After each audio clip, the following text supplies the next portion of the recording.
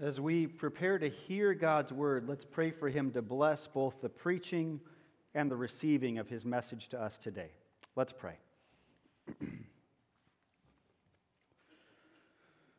Father, it would be easy, maybe easiest for us not to really listen to you today.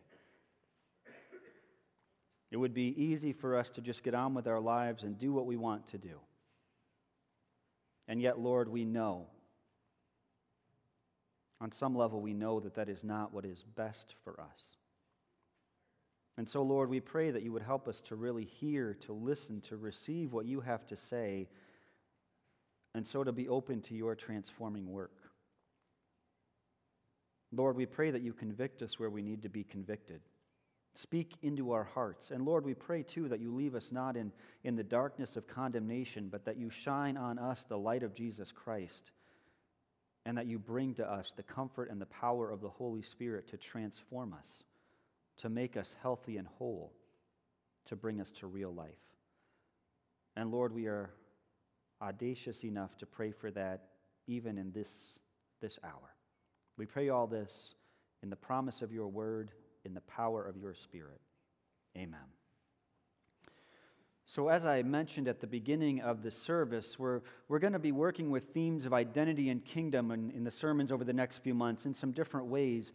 And right now we're in a sermon series entitled, I Am Not My Own, and we're focusing on the prologue to the Ten Commandments, to God's law. So we're looking in Deuteronomy 5 at what God has to say to his people before he lists out the specific 10 commandments. And then we're pulling in texts about the law from the New Testament to help us open up those texts in Deuteronomy 5. And as many of you have probably figured out, the I am not my own there comes from one of the key documents of our church, from the Heidelberg Catechism, that begins with asking what our only comfort is and responding that I am not my own, but belong to my Lord and Savior Jesus Christ. There's actually another source for that particular phrasing and for this sermon series, and that's a book called I Am Not My Own. It's by Alan Noble. It doesn't really directly translate into what we're working with, but there's a lot of good themes there, thinking about our identity and how we live as Christ followers in this world. So if you want to read a book that goes kind of along with the sermon series, Google I Am Not My Own, and I think you will be able to find it.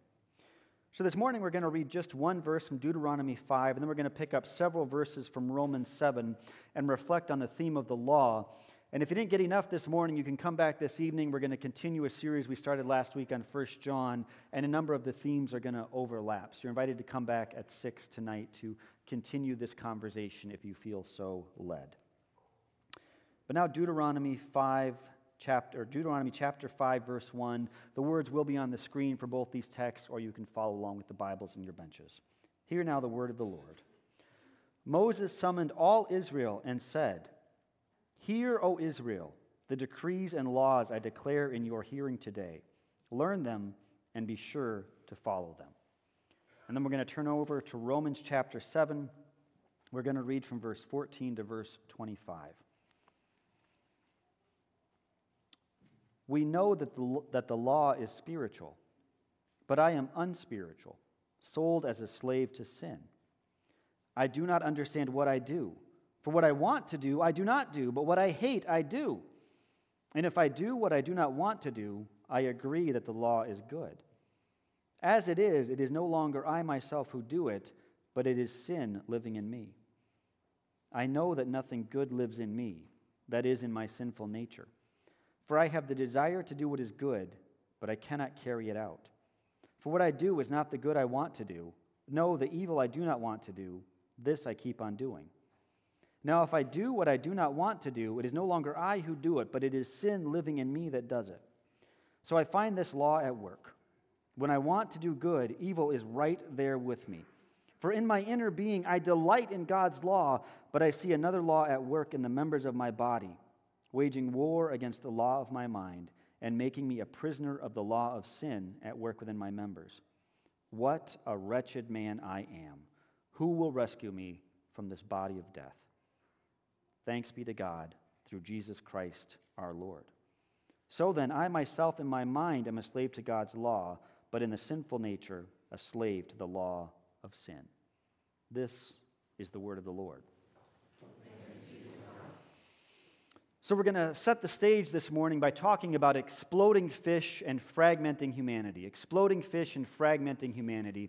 Last week we talked about elephants. This week we're going to talk about fish. So if we go way, way, way down to the very depths of the ocean, there are some fish that live there. And some would say they're adapted, but I would say they are designed in certain ways to live there. Some of them, well, let me back up a little bit. There is massive, incredible water pressure at the bottom of the ocean. If any of us were there, we would be crushed instantly. It is unbearable for most living beings. But there are some fish who are designed in such a way that they can function in that high pressure environment. Some of them have a special organ called, I think, a sea bladder that lets them regulate their internal pressure. So as the external pressure squeezes on them, they're able to push back with that one particular organ. And there's actually some fish that in every single one of their cells, there's some particular mechanisms that we don't exactly have that enable them to hold pressure even with all the weight of the whole ocean pushing down on them. So they're able to keep pressure out to match the pressure in. And now I have a question for you to reflect on. You don't need to answer out loud. This is a little bit of a rhetorical question. But what do you think happens to those fish when you bring them up from the depths of the ocean? So if you're in a situation where there's all this pressure pushing in, and they've been designed to match that with pressure pushing out, what's going to happen if you bring them up to the top of the ocean where there is no pressure pushing in? And some of these fish actually literally explode, like their swim bladders or whatever, overinflate, they can't control it, and they burst. And others of them, and if you want a picture of this, Google blobfish. Blobfish later today, not right now, later today, and you can see some really interesting pictures of a fish that didn't explode, but every cell in its body basically burst because they were all designed to withstand that pressure of the depths, and they just go, and they go from being a interesting looking fish to just kind of a blob of jelly. If you take these fish and you bring them into an environment that doesn't fit, that isn't in congruence with who they are, then they explode or blow apart or just turn into big blobs. The internal realities of the fish have to be calibrated to external reality. And if those things get out of whack, they die. And those fish are us. We are designed to live in a certain way. We're designed to live in certain circumstances. We're designed to within ourselves have certain capabilities, and in the world today, none of that holds true. In the world today, either because of external circumstances or because of how we're broken by sin, we blow up. We fall apart. We turn into emotional, mental, spiritual blobs. And this goes all the way back to when Adam and Eve sinned in the Garden of Eden. Ever since then, we humans have been miscalibrated to our environment, and so we see all the wreckage that we see in the world and in our lives and in ourselves. In our particular time and place, every time and place has its own struggles, but our particular time and place has a particular, maybe more significant struggle with this because we really think. We really believe in our heart of hearts, and this may not be true of all of us, but I think it is. We really believe in our heart of hearts that we can do what we want.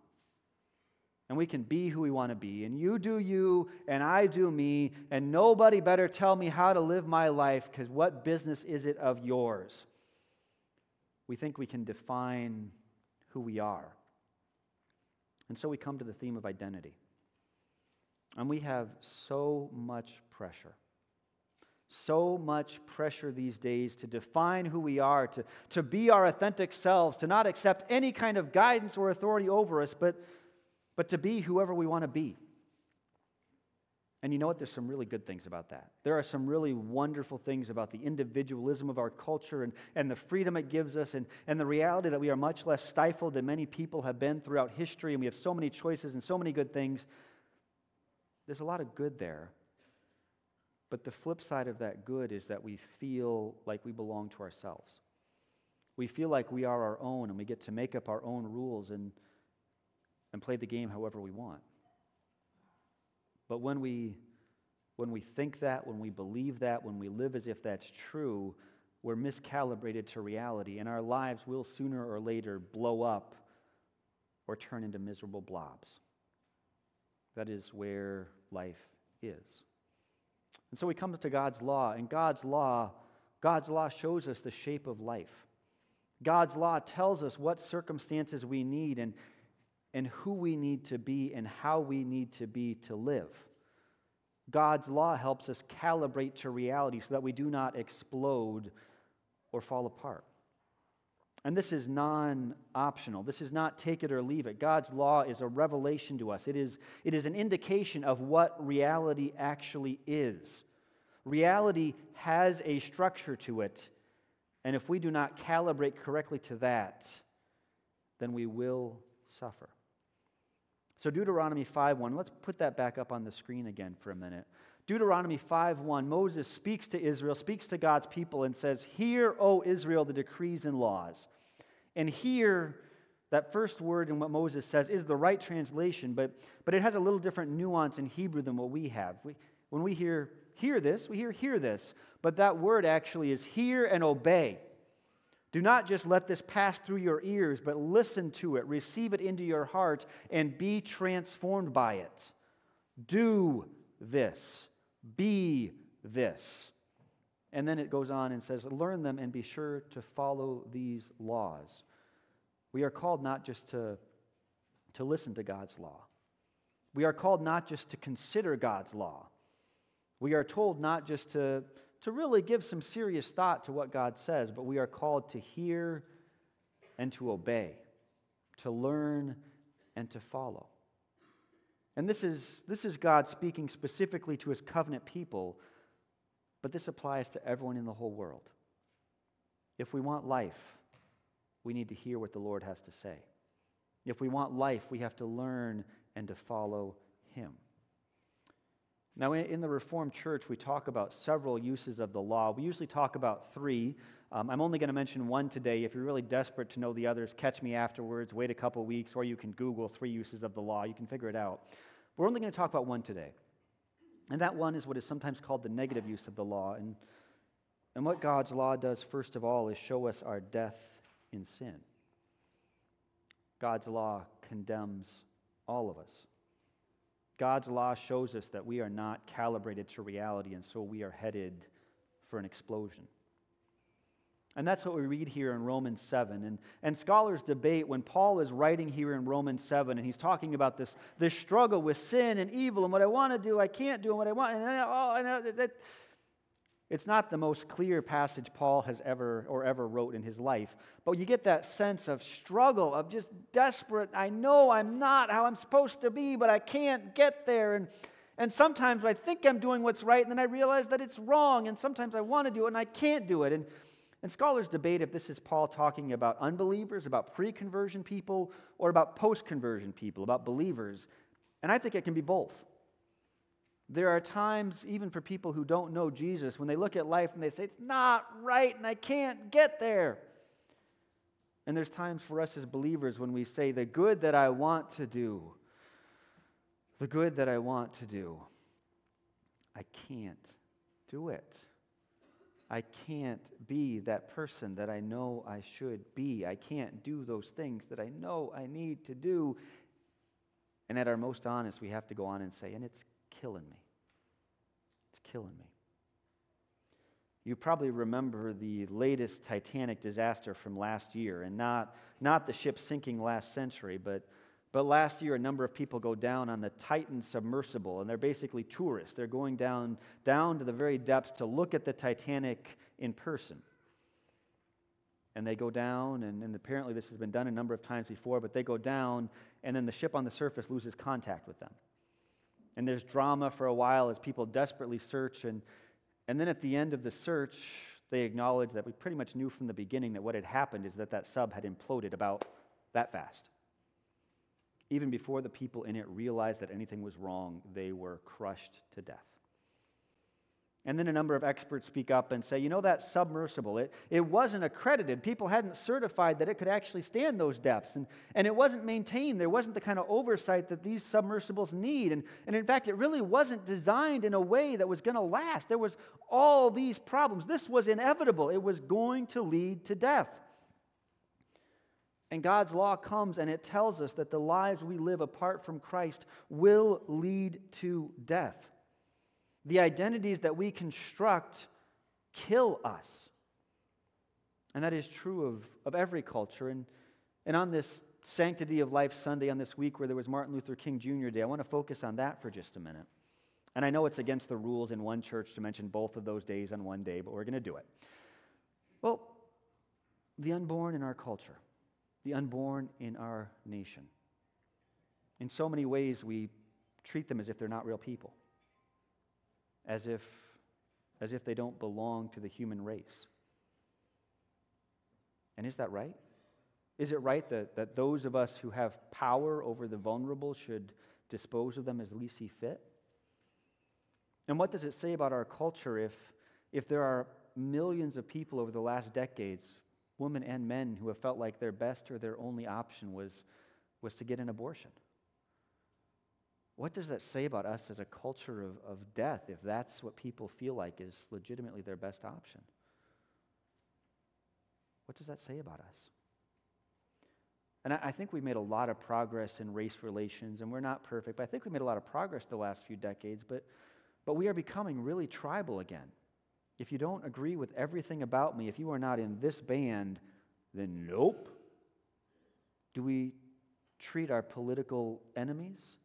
Do we treat people who don't look like us, who don't act like us, who aren't from the same places as us? Do we treat them as fully human, or do we treat them as not quite there? How do we treat people? And how do we treat the old as culturally we more and more push them to the margins and act like their lives don't matter? And how about those with different disabilities as we systematically weed them out through abortion and as we more and more push them to the margins?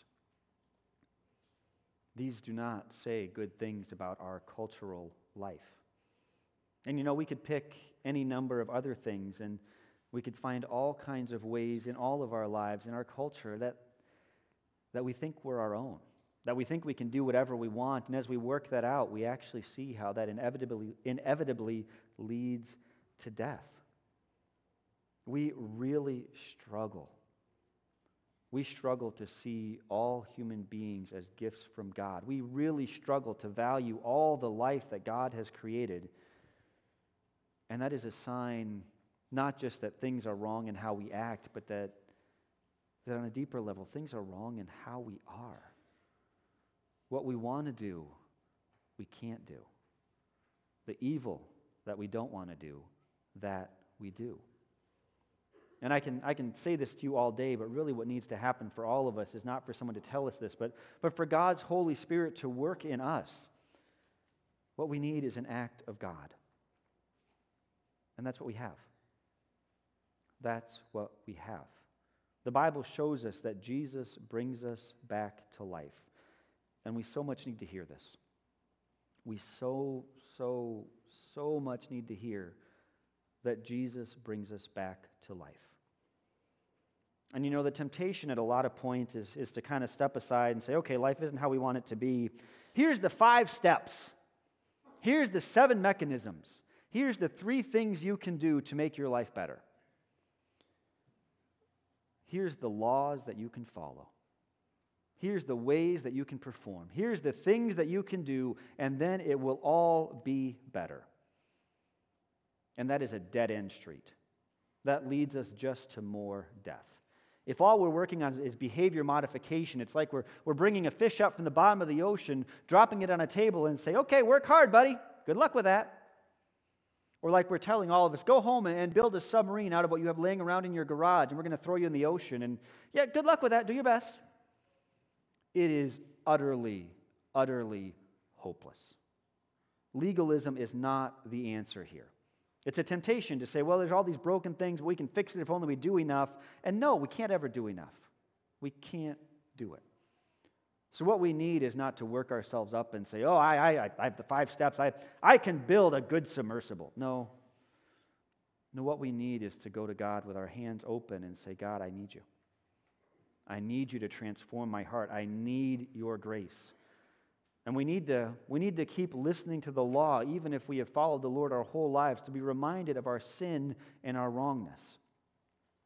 And we're going to talk about this more in the next couple weeks. But here in Deuteronomy 5, God doesn't just lay down the laws and then say, you better follow it. Good luck. Bye.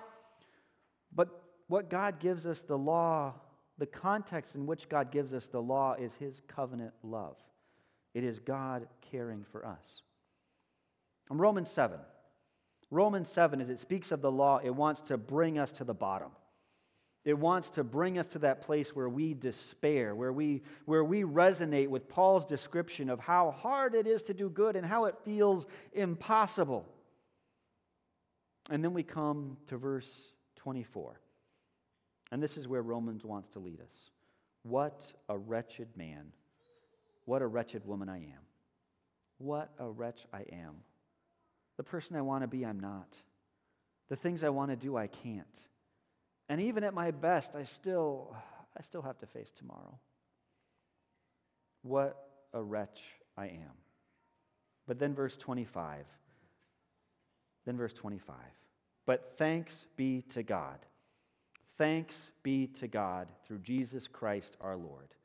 What wretches we all are, and who will rescue us? Well, Jesus will.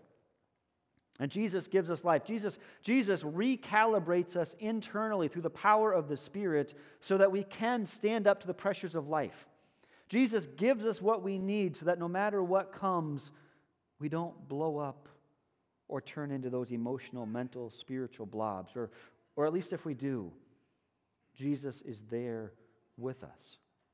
And over time, the Lord promises that he will work out a total transformation for us. We are not stuck. We are not on our own. We are not just people who have to follow these rules or else. We are God's covenant people who Jesus died for, who Jesus is in the process of rescuing from death.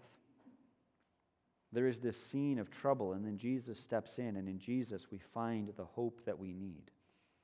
We need to hear the condemnation of the law. We need to hear that before we come to Jesus so we recognize the need for Jesus. And we need to hear it as we go through the Christian life. We need to hear it as we go through the Christian life so that we keep coming back to the Lord and so that we keep finding transformation. Imagine being at the bottom of the sea. Being at the bottom of the sea, and how long would it take for us to die? A fraction of a second. All that weight would crush us. And that's where we are spiritually. And it seems so often these days this is a heavy time, and so that's where we are emotionally and mentally and maybe even physically, that we're in a place that is simply not sustainable. In his book, I Am Not My Own, Alan Noble talks at great length about how we live in an inhumane society.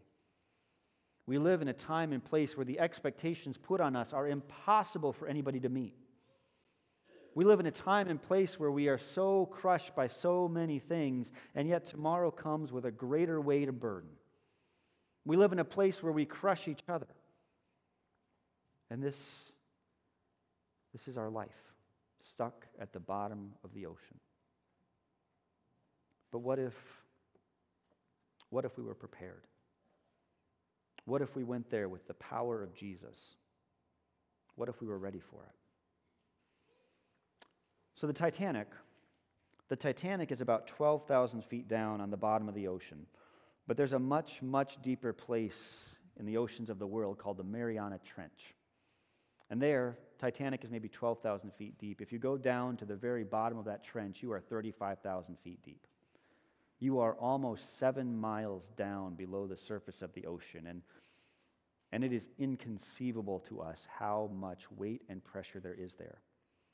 But about 12 years ago, James Cameron, who's directed a lot of movies and is apparently kind of a science geek, he got a group together and they built a submersible. And they built it right.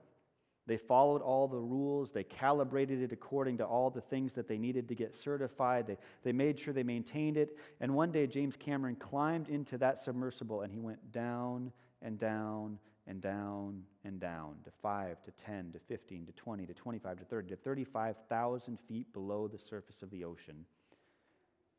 And then he came back up. And he came back up alive, not because of who he was, but because he was protected by that submersible. Jesus, don't take this too seriously. Jesus is our submersible. As Jesus brings us into himself, he sets us free from the crushing weight that we can't stand. As Jesus builds us more and more into union with him, well, more and more we come to this point where we ourselves, because the Lord is remaking us, where we ourselves are able to take the pressures of life. And there's a sense where we participate in that, but the really deep, deep work is done by Jesus Christ.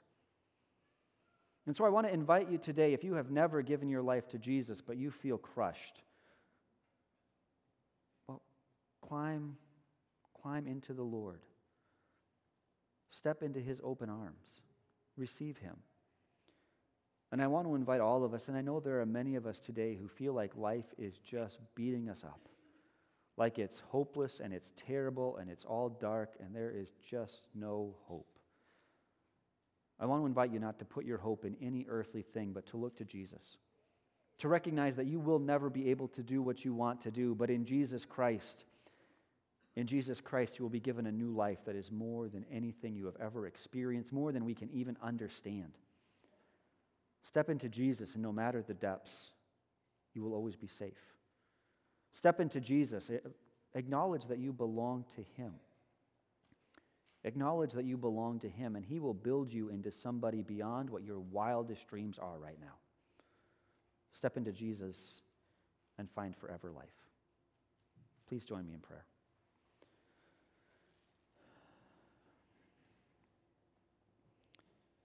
Father, we confess that we do much that is wrong.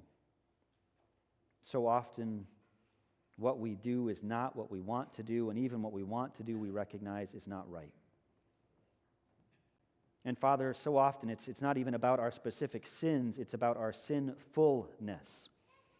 That when we are honest with ourselves, we recognize that we do not have the capacity always to discern right and wrong. We recognize that we continually break our relationship with you and fracture our relationships with each other and get crushed by what comes at us and what comes out of us. Father, what wretched people we are. What wretched people we are. Lord, help all of us to ask today, who will rescue us from this death? Who will rescue us? And Father, we give you thanks that Jesus has rescued your children. Father, we give you thanks that Jesus went down into the very depths of sin and death in order to free us from both our sins and our sinfulness. And Lord, we look forward with hope and expectation to the next life when you will heal and completely transform us. And we pray that right now in this life, even today, renew our hope of that life we have in Christ. And even today, transform us. Help us to take those steps that feel impossible, to become more and more like Jesus, to live more and more in the power of your Spirit. Lord, speak to each one of us and help us not just to hear you, but to hear, to listen, to learn, to follow, to come to life. We pray all this in your name. Amen.